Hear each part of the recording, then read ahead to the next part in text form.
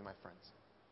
Father, I thank you. I thank you for this family that you've put together from different places in New York, and how we just come together as people who have one thing in sure common, that we desperately need Jesus. So, Father, I pray that you would glorify yourself, that you would magnify yourself, you would fame yourself throughout this congregation and throughout this service. Father, I also pray that in Jesus' name there would be a sense of your presence, that you would touch every life here. I pray, Lord, to those who are struggling and suffering with physical ailments, that you would move and touch their hearts and their bodies. Lord, that they would be able to, even within the pain, be able to focus on the words that you've given us. Father, I also pray for those here who are going through marital strife, Lord. I pray that the husbands would humble themselves and would glorify you and lead their families in a way that would bless them. I pray that they would stop making excuses for being disobedient to your word and simply submit to you. Father, I pray also that the children here would be united in heart and in purpose to their parents, and that the parents would not burden the children with things that are unnecessary. I pray, oh God, that if there's any bitterness, anger, left over frustrations, that you, by your Spirit, would free those here from that. Lord, I also pray that you would reconcile things that are not left reconciled. That your Spirit would move in a powerful way, that there would be confession and forgiveness extended and your glory known. And Father, I also pray that you would be by far the greatest, most joyous, most ultimate person in our lives, not just on Sundays, but in fact, every day. And finally, Lord, I pray for those who are struggling with addictions of all sorts, whether it's food or alcohol or drugs or sex or shopping or one of the many other addictions that we struggle with, Lord. I pray that there would be a great replacement of those idols with your presence. For we do pray in Jesus' name. Amen. Amen.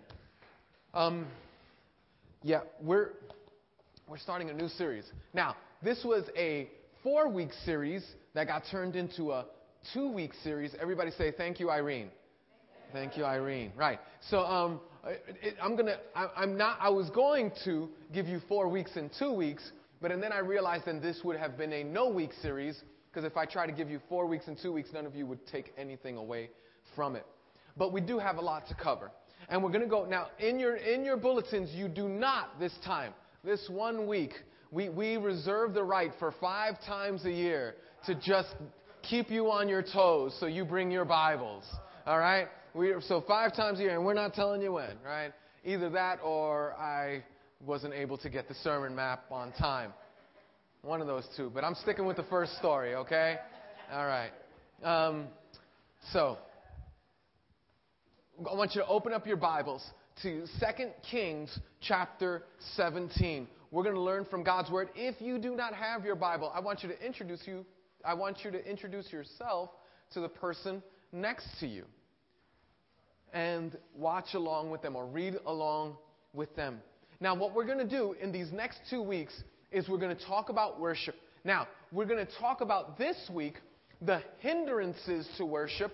Next week, we're going to talk about, now look up here at me. This week, we're going to talk about the hindrances to worship. Next week, we're going to talk about attitudes or examples or healthy habits of worship. Now, I'm going to try to give you a definition that's broad enough. Now, when people say, I am going to a worship service, they are I don't want to be like a snob about it. They're right about that. They're going to a service in which worshiping God will be paramount. That will be very important. And when they say that, they usually mean music. That music is a big deal. In fact, and by the way, so you know, music is a big deal of worship, right? If you don't believe me, there's a whole section in the Bible given just to music. It's called the Psalms. It's given just to music and prayer and worshiping God, and all sorts of different prayers. So we're talking today, though, not about a particular time and place. We're talking about a life that is filled and focused of worshiping our Creator God. Now, the good news is you're already good at worshiping God. Did you know that? You were created to worship. You were created to worship. It is in your DNA. You were created to breathe. You were created to eat. You were created to understand and comprehend. You were created to worship. It's what you were created to do. And isn't that just like a really cool deal? Now, here's the thing. I'm going to tell you a story. A lot of you weren't here when this happened, okay? And I've since repented. But last time I talked about worship, it was about 3 years ago. And what happened was I was in the downstairs facility that we are going to go back to next. We're not going to go upstairs. We're going to go downstairs, right? It's under construction. You just heard me talk about it, right? Okay. So I was on a stage like this one. And it was back when, and it was more than 3 years ago, because it was when The Passion of the Christ came out. Does anybody remember The Passion of the Christ? Okay, all right. So I took my wife out to the fanciest restaurant that I knew of, right? The Olive Garden. Anybody? That's not very fancy, right? But for me, that was like, wow, getting out, we moving on up. You know, it was like, wow. And so it was nice. It wasn't McDonald's or Burger King. She was a happy camper. They gave us free bread and everything. It was awesome. So I thought, for real, that was a very fancy place. So I told a story to the congregation. And if you were there, I told it so well. Is anybody there? Was anybody there? Okay, you know where I'm going with this, right? Right. Yeah, you're still upset about that moment, right? So here's what it was. I was teaching on worship, just like I'm teaching now. I was thinking about doing this now. I'm not going to do it to you. But here's what happened.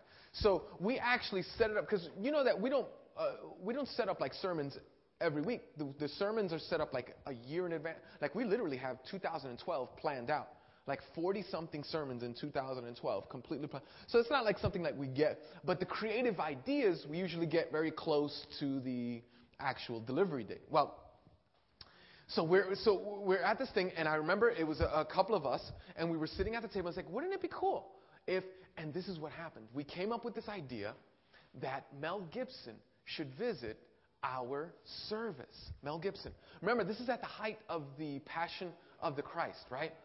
So I go up on stage, and the bell rings. Now, everybody knows that I would lose my mind if the bell would ring, right?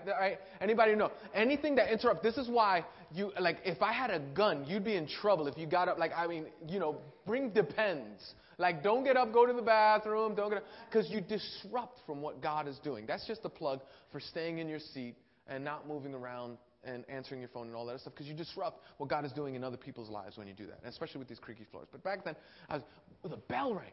The bell rang, and so Louisa came up to me, because she was with us at the time, and she came up to me, and I said, get the bell. And everybody could see that I was angry, but I'm kind of acting, and I'm really good at that, so that's cool. So then she goes, and it rings, and then she comes back, and she says loud enough that my lapel could pick it up. She goes, he's here. He's here. That's all she says. He's here. Can you feel the excitement? And so at that moment, I get into the story about how I took my wife, and I thought that the reason that the story was plausible to me, because the Olive Garden was really I'm not kidding. You guys laugh at me. But it was like, the Ritz, right, for me. And so as I tell this story about how, and I'll tell it to you the way I tell it to him. I'm in the Olive Garden. My wife and I are eating. And there's a huge entourage that comes in and walks to the back of the room. I notice in the midst of big bodyguards that in the center of this midst of bodyguards is Mel Gibson.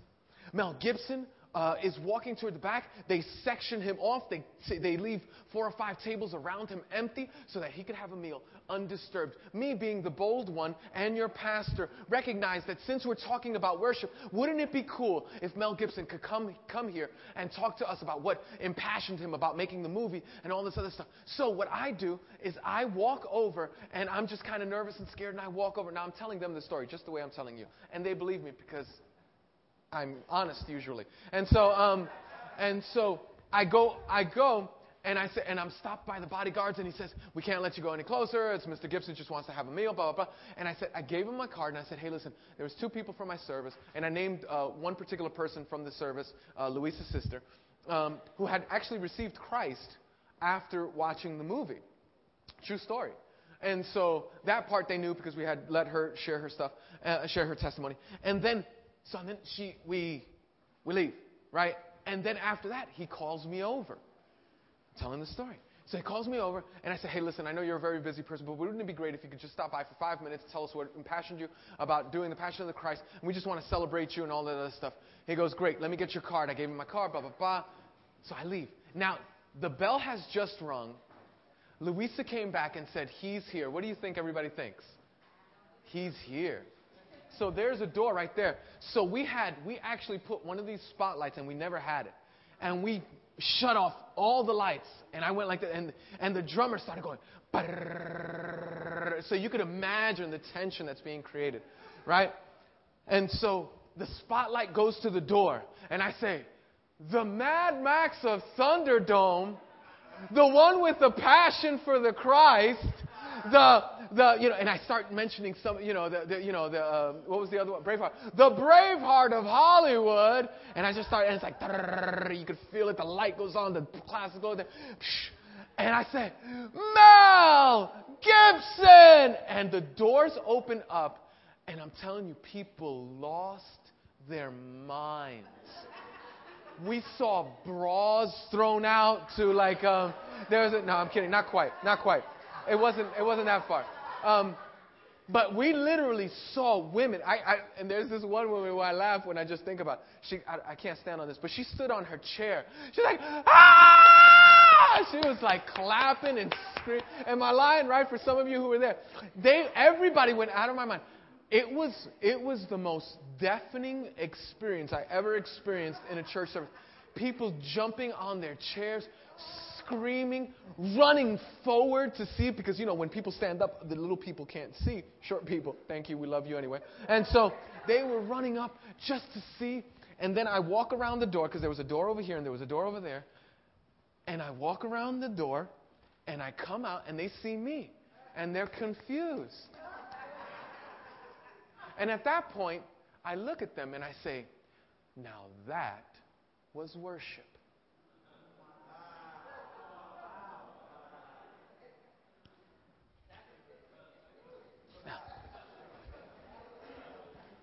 Because now we're back in 2011, okay? We're no longer in whatever he did that. Listen, you and I are wonderful worshipers. You are an expert worshiper. Some of us worship the Yankees like it's unbelievable. Some of us worship the way we dress.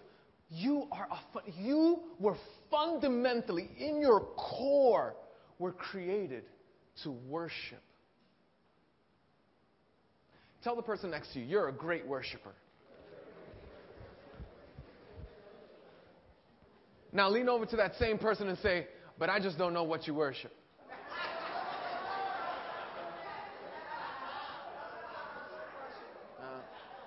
Come up to me. Come up to me. Come up to me.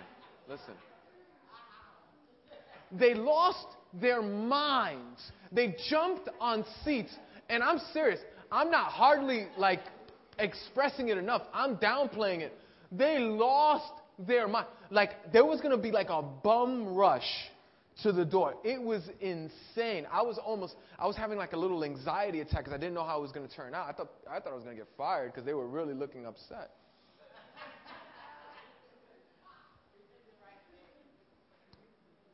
But I did not have to tell them, "Now come on, stand to your feet. Come on, let's lift up our voices. No, that's kind of embarrassing, kind of lifting up your voice. What is my neighbor going to think? And I didn't have to do that. They lost their minds because naturally, in them, without any instruction, much like little babies, you see, people throw them into water and they start to swim naturally. It's a natural thing. You are a worshiper. The rub is, the part of the problem where the Bible comes in is that we often give our worship, our adoration, our affections to the wrong thing. And it's to the degree that we give our worship, adoration, and affections to the wrong thing that while we will be fantastic worshipers, we will be not worshipers of the one true living God. Now, I took the time to tell you that, and I'm going to have to race through the rest of this, so I need you to just take notes. We're in 2 Kings chapter 17. But I want to give you a working understanding of worship, a working definition, and here it is. Worship is an act of giving ultimate value to something in such a way that engages your entire being. Okay, did you get that? I didn't invent that. I got that from Tim Keller. He got it from someone else, I'm sure. But I want you to hear that. Worship is an act of giving ultimate value to something in such a way that it engages your entire being. Now, listen to me. When you and I worship, what we do is we give ourselves to something. What we're talking about is what has your affections? What has your affections? And the thing that has your affections is the thing that will determine what you do. Some of us come, and I would have you raise your hands, but I don't want to. Some of us come from an addicted background. If I asked you to raise your hand, at least 60% of this congregation would raise their hand and say, I come from an addicted background. In other words, it was alcohol, it was pills, it was, it was heroin, it was whatever it was, right? Coke, crack, whatever your thing was. Most of us come from an addicted background. And in that statement that I just said, your affections will lead and guide you. Your affections will lead and guide you to do things because your heart is attached to that thing. So here's what I mean. When I'm going to explain your entire using experience, like when you actually, right? And it was this. You were a worshiper. Some of you still are. Of the substance. So you're struggling with staying clean, or you're struggling, not staying clean, you're just using and you're trying to get better and all that other stuff. I get that. Listen to me.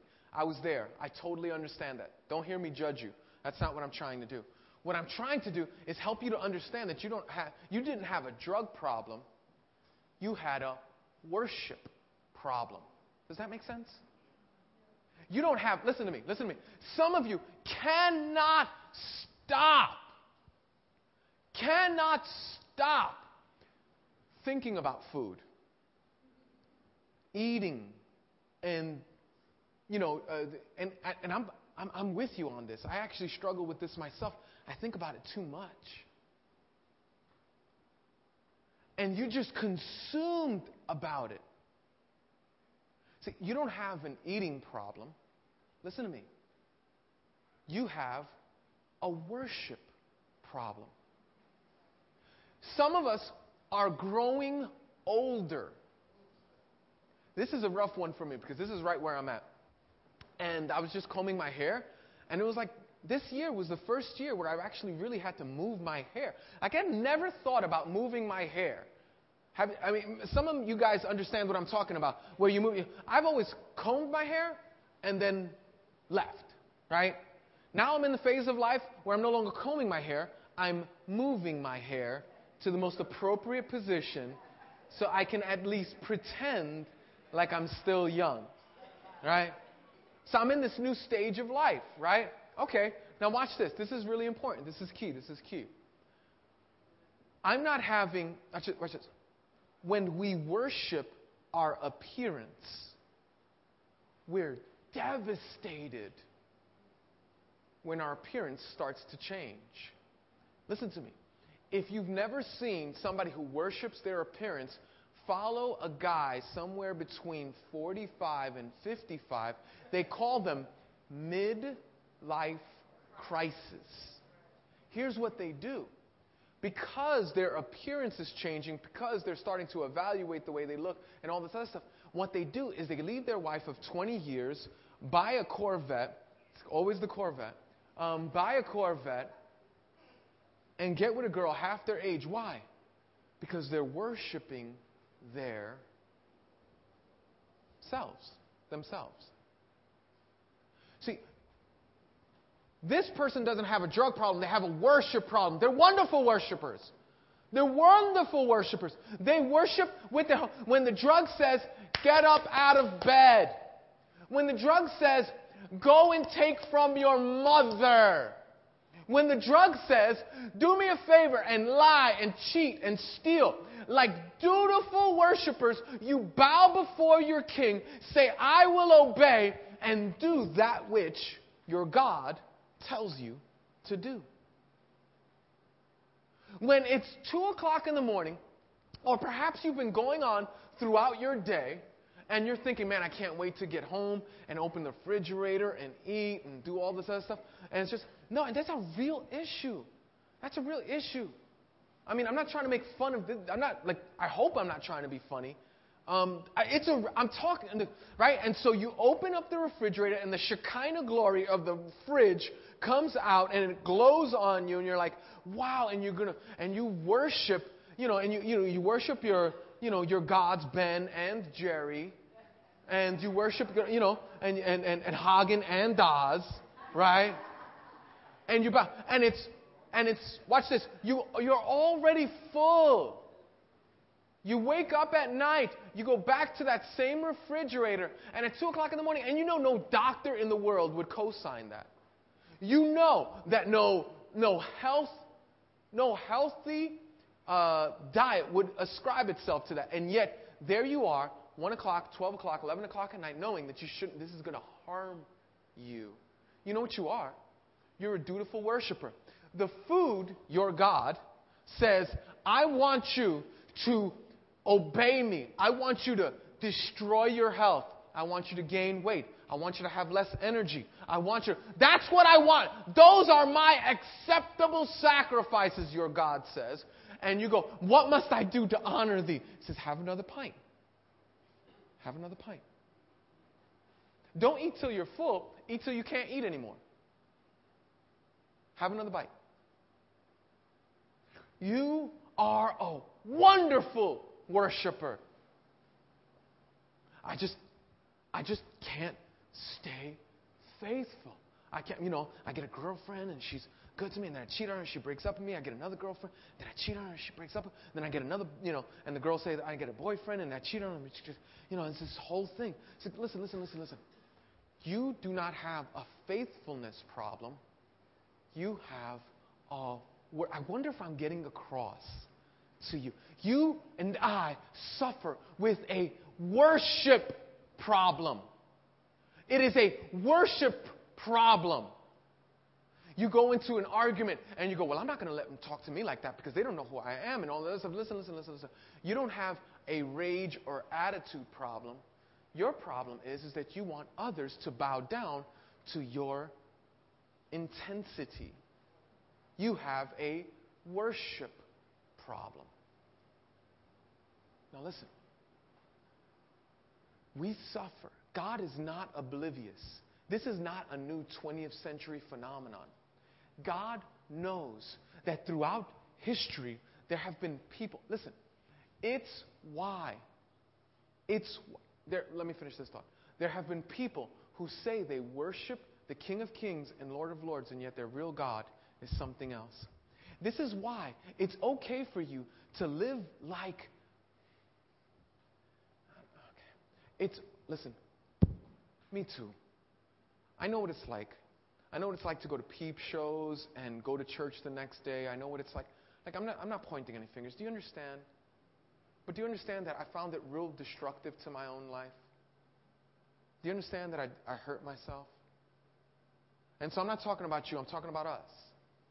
But some of you are making decisions about boyfriends and girlfriends, lifestyles even. And what it is your lifestyle is your God. And so you will, no. The Bible says one man, one woman in holy matrimony. And you go, no. I say that I worship God, but in fact, I worship my identity, my lifestyle. And so when it's a choice of worshiping God or worshiping your lifestyle wins. It's why I've been in so many counseling sessions. And the girl who professes to worship Jesus says, I worship Jesus. I said, no, you don't. You worship. I had a heartbreaker. I mean, I get heartbreakers all the time. I'm thinking of one about 3 or 4 years ago, 2 or 3 years ago maybe. Loved Jesus, was going to be a missionary. You know what happened? The boy happened. And the boy, who was not a believer, who became her God, said, here's what I need you to do. I need you to worship at my altar. I need you to lay on this bed and I need you to worship at my altar. And she very dutifully did.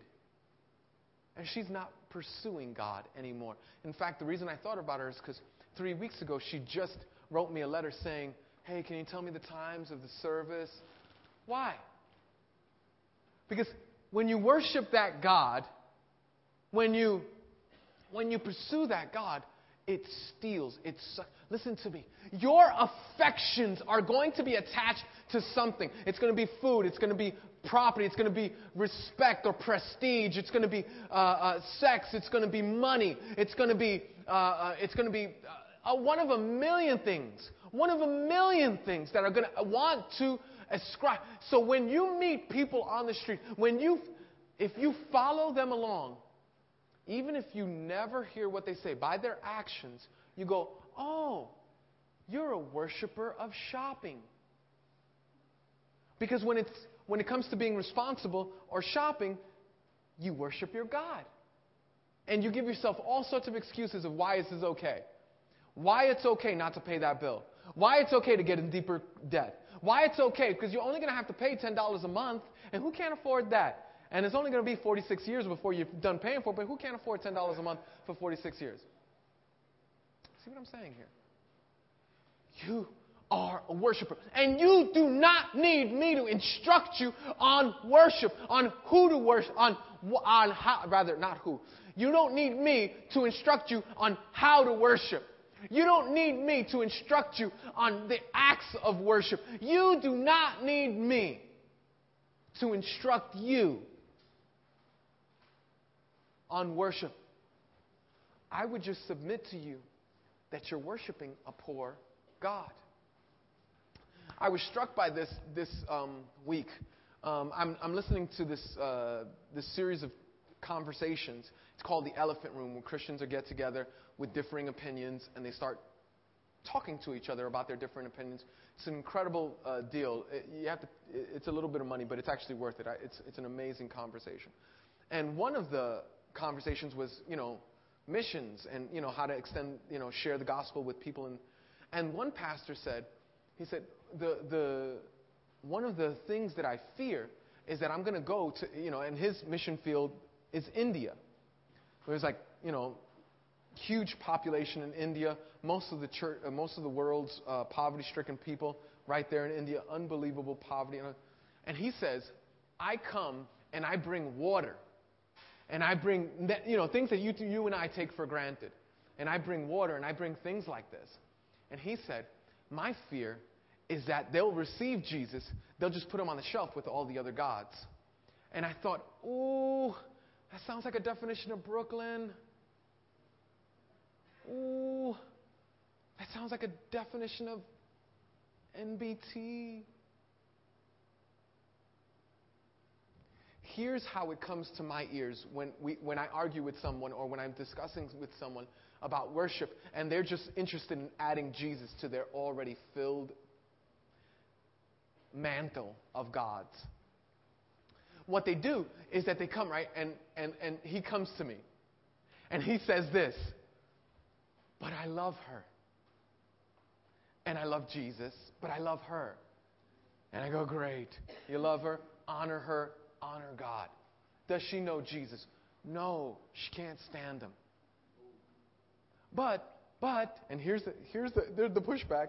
He goes, what I'll do, it's called missionary dating, right? I'm going to be a missionary on this date, right? And what they'll do is that they'll come with me to church. And we all know how well that works out, right? And so he goes, she'll come with me to church. And I go, but don't you understand that God says don't do that? That's like, okay, that's, some things we have to guess about. 7 heads on, right? Like, 7 lampstands in Revelation. I wonder what that means. Oh, wait, let's guess about that. I'm not sure, right? But can we all agree that not connecting yourself with a person who doesn't love Jesus is a bad idea when Jesus says that's a bad idea? Right? Now, wait. So you know what he does? We go back and forth. I show him the scriptures, and he goes, but God can do anything. In other words, God will take my mess, and he can fix it. I get this with marriages, because my marriage started off so horrible and terrible and horrible. You got a terrible marriage, I beat you, right? We had like a terrible marriage. My wife would tell you for like 10, 11, maybe 12 years. Only thing that kept us together was her loyalty to the children and my idea that I wasn't going to leave my kids to be like, what happened to me? Like my dad left and I wasn't going to leave my kids to do that. And so I kind of stuck it out. Horrible marriage, right? She's my best friend right now. Love her with all my heart. Most beautiful woman in the world. Love her. But back then it was a horrible marriage. So people who know my story will come up to me, and I've gotten this dozens and dozens and dozens of times. And they come up, well, God did a miracle in your marriage. Can he do a miracle in mine? As if that's the theology that we want to build of worship. God, I'm going to get you to do what I want you to do, because the truth is that you're not God, I'm God. Right? And so, listen to me. You are a phenomenal worshiper. You worship your car, you worship your stuff, you worship your body, you worship the internet, you worship... Now, with that in mind, that sets us up beautifully for 2 Kings 17, because here's what happens. In 2 Kings 17, God has something to speak about what you're worshiping and what your focus is in worship.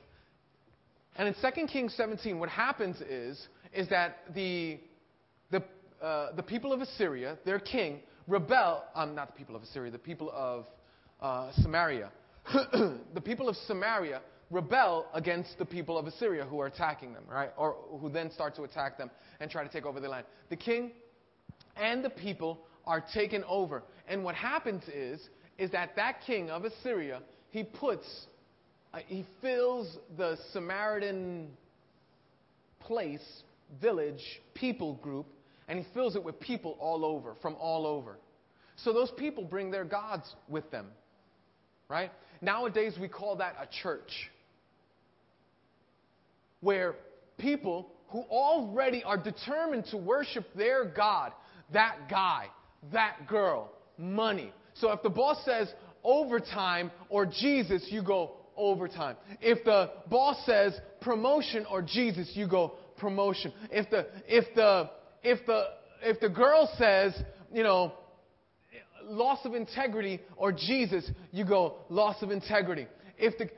So worshipers. If our appetites call us, we open the fridge. We do the shopping. Jesus doesn't win. Jesus is just another God on your mantle. And so these people came with that perspective. And what happened was that God was rebuking them. God was sharing with them, this is not the best for you, because God only wants the best for you. Even in your suffering, God wants the best for you. Your marriage is going downhill. God is trying to work out an issue within your heart in order to address, because He wants the best for you. He wants you to humbly respond to that. Your kids are, God has a work to do in their lives as well as a work to do in your lives. Our response is worship the King who only wants the best for us. Your finances run dry, and your response and my response should be worship of the King, because God is trying to do something. To worship Him, to depend on Him, to rely on Him, to love Him. It can't be Jesus plus this thing that will make me happy, that will equal heaven, that will make me overjoyed. It can't be Jesus plus something else. It's just Jesus. And so these people decide, no, we don't want this. And I just want you to show you an example of what their response is. God sends these people. He sends them prophets. He helps them. He tries to draw them to Himself. They refuse to respond. And here's God's word. He says this in verse 38. For God had said, verse 38, it's Luke. 2 Kings 17,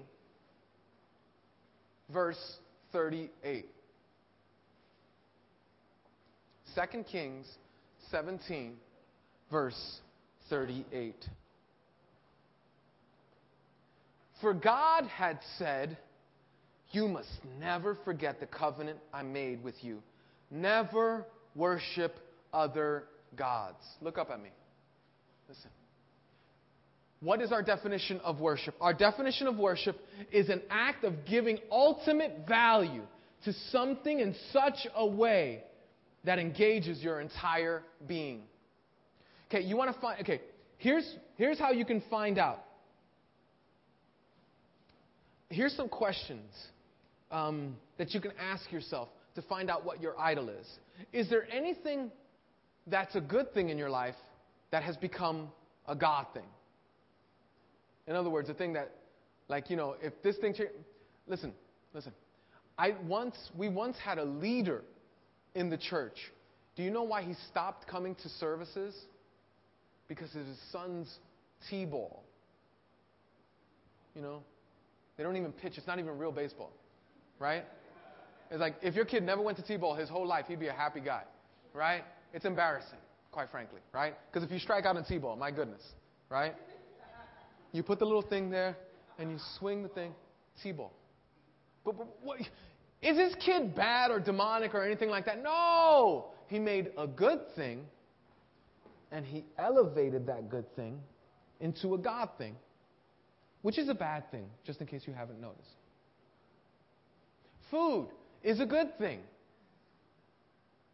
But when you elevate food, listen, how do you know if food or what do you think? If you've had a really tough week, what can't you not wait to do? Get to church, cool, okay. What can you not wait to do if you have like a really tough week? Watch this. Watch TV, sleep, smoke a cigarette, music. Watch this. That is an indicator of what your God is. That is an indicator of what your God is. In other words, what spells relief in your life?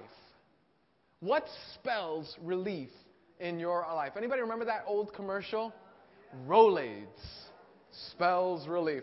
And those of you who are under 30 going like, what is that? And it's like, don't worry about it.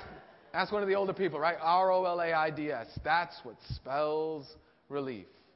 What spells relief? Is it LUST for you? Is it SHOP? Is it FOOD? Is it MONEY?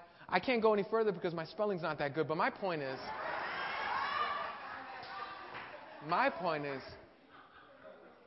how do you spell relief? How do you spell relief? Not the person sitting next to you. Not the person that you wish could be here so that they could listen to this message. How do you spell relief? DRUG. How do you spell relief? I don't know. You know. But the way you spell relief, that is your God. Why? Because worship is an act of giving ultimate value to something in such a way that engages your entire being. It's in 2 Corinthians. Remember in 2 Corinthians 6:15? The question that's asked in that verse? It's this. It's, what does Jesus have to do with Baal or Belial? What does Jesus have to do with Belial? Listen. The very thing that has your affections, the very thing that you run to, the very thing that you look for freedom, the very thing that you look to take away the stress. When you get angry, what do you run to? Rage. That's your God. When you're under pressure, what do you run to? Pornography. That's your God. When you're under pressure, what do you go to? Alcohol, drugs, food. Well, then that's your God. That's your God. And you go, but no. Jesus is my God. Listen. You've simply added Jesus to the mantle. Like these people have. Verse 38. For God had said, you must never forget the covenant I made with you. Never worship other gods. You must worship only the Lord. Everybody say those last three words, only the Lord. 1, 2, 3. Only the Lord. Now, listen to me. That's not just a Sunday thing. That's a how I speak to my wife thing. That's how I deal with my children thing.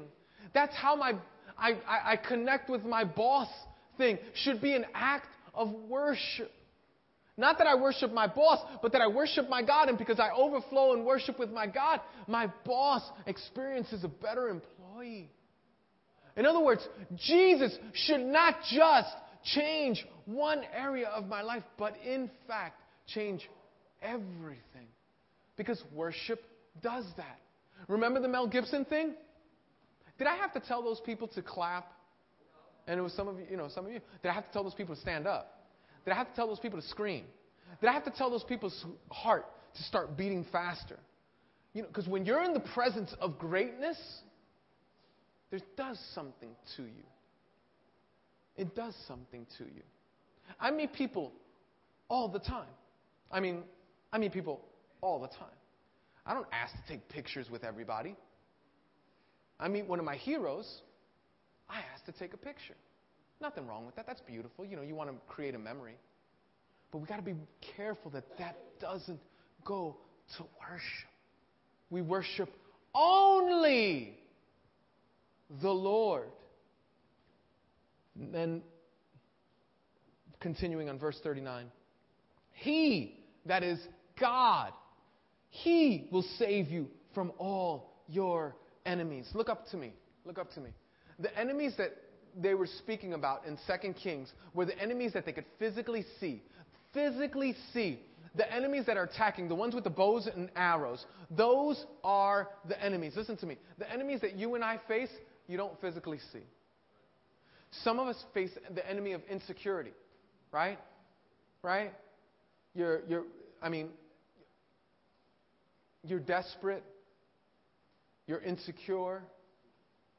You hear those old words in your head, and so you react accordingly.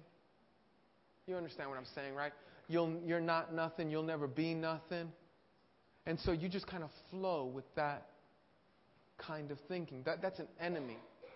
That's an enemy that the Lord can overcome. Oh, you know what?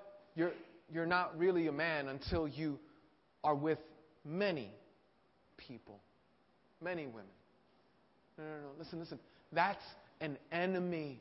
That's an enemy. You know what? You're not going to feel good until you've had this kind of taste or this kind of... Listen, that's an enemy. And that's an enemy that the Lord can conquer. And how does He do it? He does it in worship. He does it in worship. You worship the King, and you see how great and big your God is, and you see how small your idols become. God is not just something you add to your mantle. He is worthy of our worship. Verse 40. I want to read you some of the saddest words in all of the Scriptures. But Israel didn't listen. And the people, listen to this, continued to worship other gods. These colonists from Babylon worshiped the Lord, yes. Did you hear that? The colonists from Babylon worshiped the Lord, yes. But they also worshiped their idol. And to this day, their descendants do the same thing. Okay. You're not sure if you're an idol worshiper, just watch where your kids rebel against you. If you watch how your kids rebel against you, there's usually a correlation between how your kids rebel against you and your rebellion against God. In other words, and I tell this is not necessarily worship, but it has something to do with worship. Whenever children start rebelling against a wife, or mom, rather, I should say.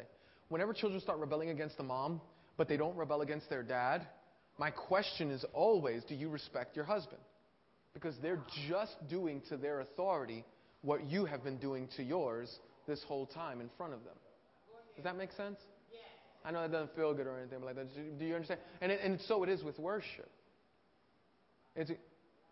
So if you're not sure where your worship... wait. You worship your own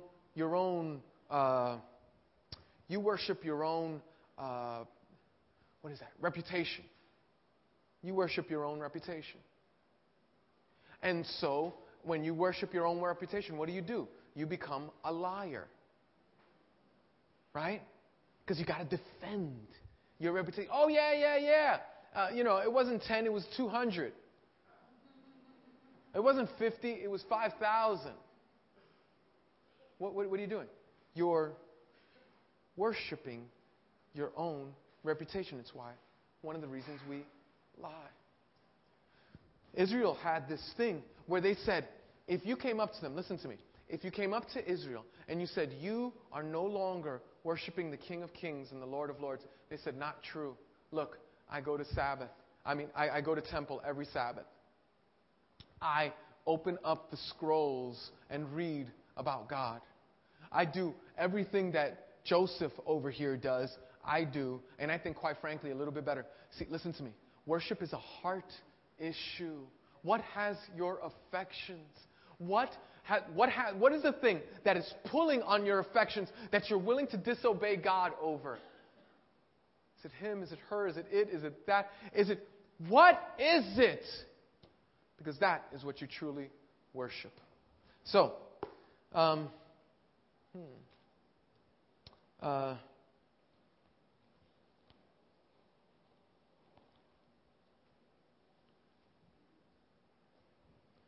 want you to ask yourself some questions. Who or what mediates between you and God? Write that down. I'm going to explain that in a second. Who or what mediates between you and God? What I mean by that is a mediator is someone who goes in between. Who is the one who mediates between you and God? And listen to me. This happens in churches all the time. If I could just get discipled by that pastor, then I would be closer to God. If I could just spend time with that elder, then I could be closer to God. If I could just go to that conference, then I'll be closer to God. If I could just go... You get what I'm saying, right? Is there something that comes in between you and God that you can't grow in Christ, you can't enjoy Christ, that you can't revel in Christ without that thing? If I could just read that book, if I could just listen to that speaker. What mediates between you and God? Where is your functional heaven? The whole world is filled with functional heavens. Let me tell you what I mean by that. Where is your functional heaven? Have you ever seen a magazine rack? Have you ever seen a magazine rack in like Barnes & Nobles or anything like that, right? What you see in the covers of magazine racks is somebody's functional heaven. Okay, so let me tell you what I mean. So if you open up, if you look at the cover of Men's Health, there's never a fat guy drinking a beer on the cover of Men's Health, right? Right? Never a guy who looks like me. There's a guy who I dream about looking like, right? And will never be. I love the advice that football quarterback said. He goes, oh, are you older than 25 and you're trying to get a six-pack? He goes, buy bigger shirts. I love that advice because if you're older than 25, it's going to be rough to get a six-pack and look like the way they look on those magazines, right? And you guys aren't tracking with me because that was funny. So just kind of track with me. When you look at that, you go, oh, car and driver, heaven. I get it. Oh, listen. Look, if you have, women, listen to me. What is the magazine that you get that on the cover that they're trying to sell the most copies? What is that? How to, 8 ways in how to please your man. 2 weeks to losing 16 pounds. It's your, that is your functional heaven. In other words, heaven is not really heaven. What's really heaven is if I could have that. If I could have that. So the car and driver, it's the pimped out rims, it's the nice moonroof, it's all this stuff. If I could just have that, that would be heaven. Men's health, if I could have that body, be able to run those miles, be able to lift that weight. Fortune. Anybody can guess? What's the functional heaven on the magazine of Fortune magazine? Sure. Listen to me. We all struggle with God. I don't need to instruct you on how to worship. I need to instruct you in changing what you worship. What is your functional heaven? What functions as heaven for you? Yeah, that's enough. Listen to me. What would happen? If we started, this is what I want you to do. Now, I have some instructions for different sections of you. Fathers, listen to me. If you started to worship the King of Kings and the Lord of Lords, you would start, you know what you would start doing? You would start creating copies in your children. Every problem that you have, fathers, listen to me, every problem that you have with your children is solved in your worship of God. Every problem. You can't think of one. It's all solved in your worship of God. Listen to me. Fathers, here's what I want you to do. Fathers, write this down. Psalm 34. This is this week's assignment for you to disciple your children. Every week you should be talking to your kids about the Bible. Every week you should be opening up the scriptures. Listen to me, dads. There's a reason that if dads smoke, kids smoke. There's a reason that dads beat mom, kids wind up growing up to beat their wives. There's a reason. Because they're paying attention to you. You're discipling them. You're guiding them. You're leading them. The question is, to what? So I'm going to help you. Worship. Psalm 34. Everybody, write that down. Yeah, that's for everybody you can do. But dads, I want you to teach your kids worship this week. Psalm 34. I want you to recite it with them. Tell them, this is what we're going to do. Let me tell you how I do it in my home. In my home, I play an instrument that I can't play that good. I sing songs that I can't sing that good. And I sing, listen. It's powerful. I open up the scriptures, and you know what I do? I share with my kids what God has shared with me. It's not hard. If I spend time with God on my own, then I got more to give than I can possibly. And I'll be honest with you, I don't do it every day. I'm happy with 4 times a week. If you're in 4 times a week, you're golden. But dads, you dads, listen. Disciple your kids in worship. How do you do that? You worship. You go like this. Here's a prayer for everybody. I'm going to tell you, everybody do this. Watch this. Here's your prayer for this week. Lord, stir my affections for you. Stir my affections for you. And if you're in this, listen, if you're in this congregation and you're like, oh man, this is old hack and I've heard this, you need to pray. Stir my affection. You're a veteran. You've been around for like longer than I've been alive. Stir my affection. Let that be your prayer. If you don't feel a great sense of Mel Gibson, jump out of your seat, lose your mind, stomp your foot. If you don't feel that, you don't sense that, listen to me. I want you to ask God to stir your affections for Him. Now back to dads. Dads, here's what you're going to do. Psalm 34. I will extol the Lord at all times. Go ahead and don't just read that. Go ahead and look that word up in the dictionary. I will extol the Lord at all times. His praise will always be on my lips. My soul will rejoice in the Lord. Let the afflicted hear and rejoice. Glorify the Lord with me. Let us exalt His name together. I sought the Lord, and He answered me. He delivered me from all my fears. This poor man called, and God listened. And He saved them out of all his troubles. He who fears the angels encamp around him. Those who fear the Lord, the angels encamp around, and He protects them. Taste and see that the Lord is good.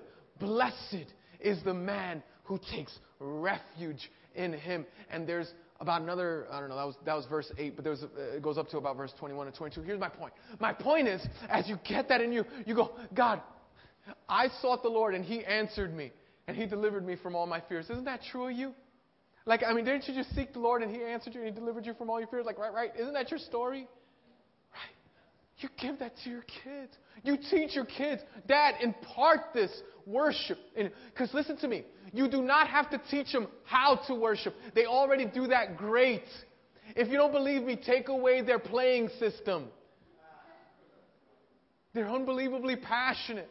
Oh, my kids are not that focused. Yeah, really? Shut off a movie in midstream. They're passionately focused. Now watch this.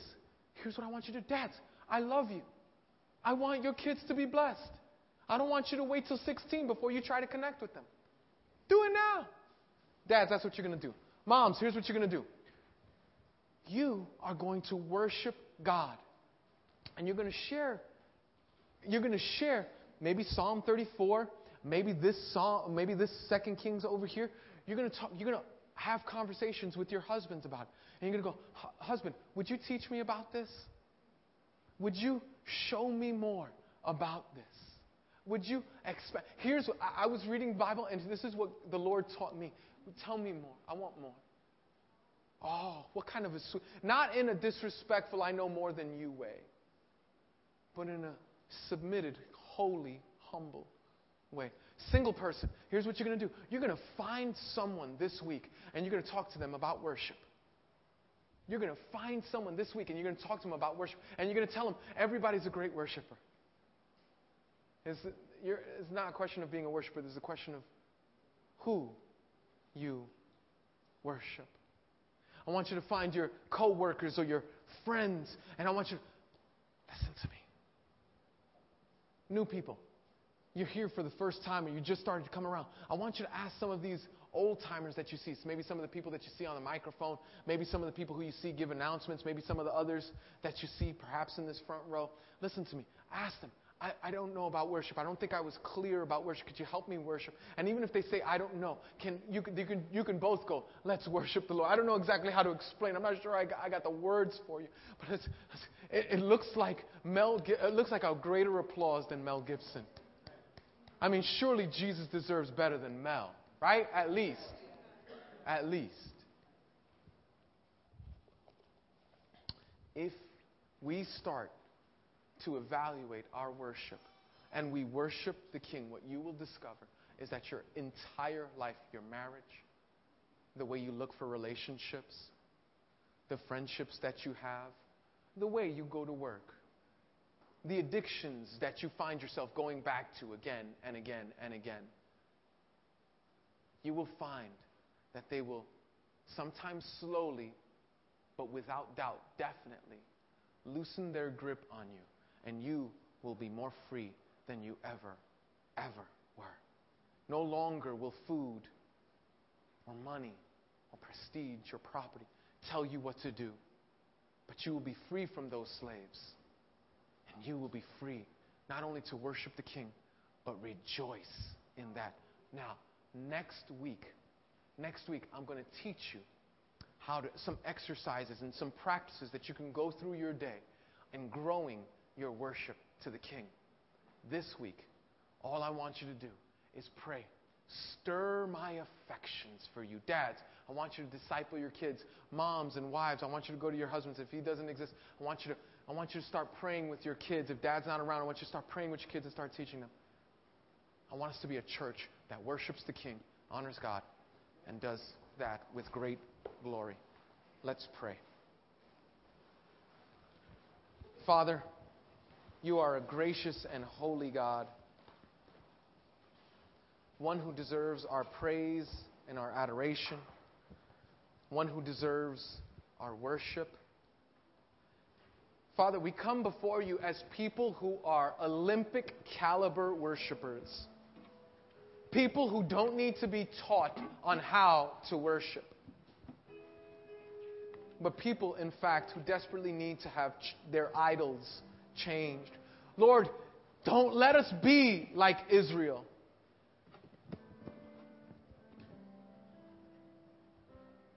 Don't let us be rebellious. Don't let us be like a people who take this new God that we've been introduced to, Jesus, and just put him alongside of our sex God and our food God and our money God and our shopping God and our prestige God and our property God. Don't let us add Jesus onto another God that we worship. Don't let it be. Don't let it be. And so, Father, I pray that as we become sensitive to some of these questions and we start looking this week when we're tense, what we're looking to relieve our tension. As we start looking to the things that we say, but I deserve a break today, whether it's a television or an internet site or a shopping store or a food product. I pray, oh God, that we would be liberated. Right now, Jesus, liberate those here from their idols. Liberate them to worshiping you and you alone. Liberate them. Liberate us. Do a marvelous work that you would be exalted. Remind us, oh God, that Jesus lived the life that we should have lived but did not. Died the death that we deserve to die but don't have to, because he went to the cross so that we would become worshipers of the King. May we all receive his forgiveness. Receive him in our heart as both Savior and Lord. Make that true of all of us. For we do pray in Jesus' name. Amen.